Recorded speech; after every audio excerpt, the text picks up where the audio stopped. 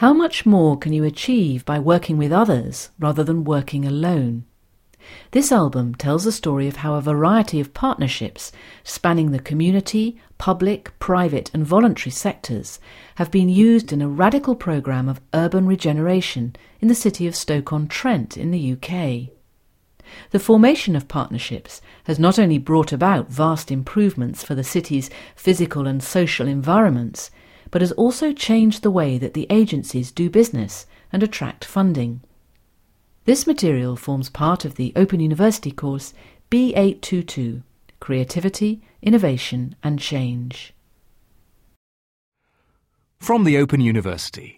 For more information, go to www.open.ac.uk/use.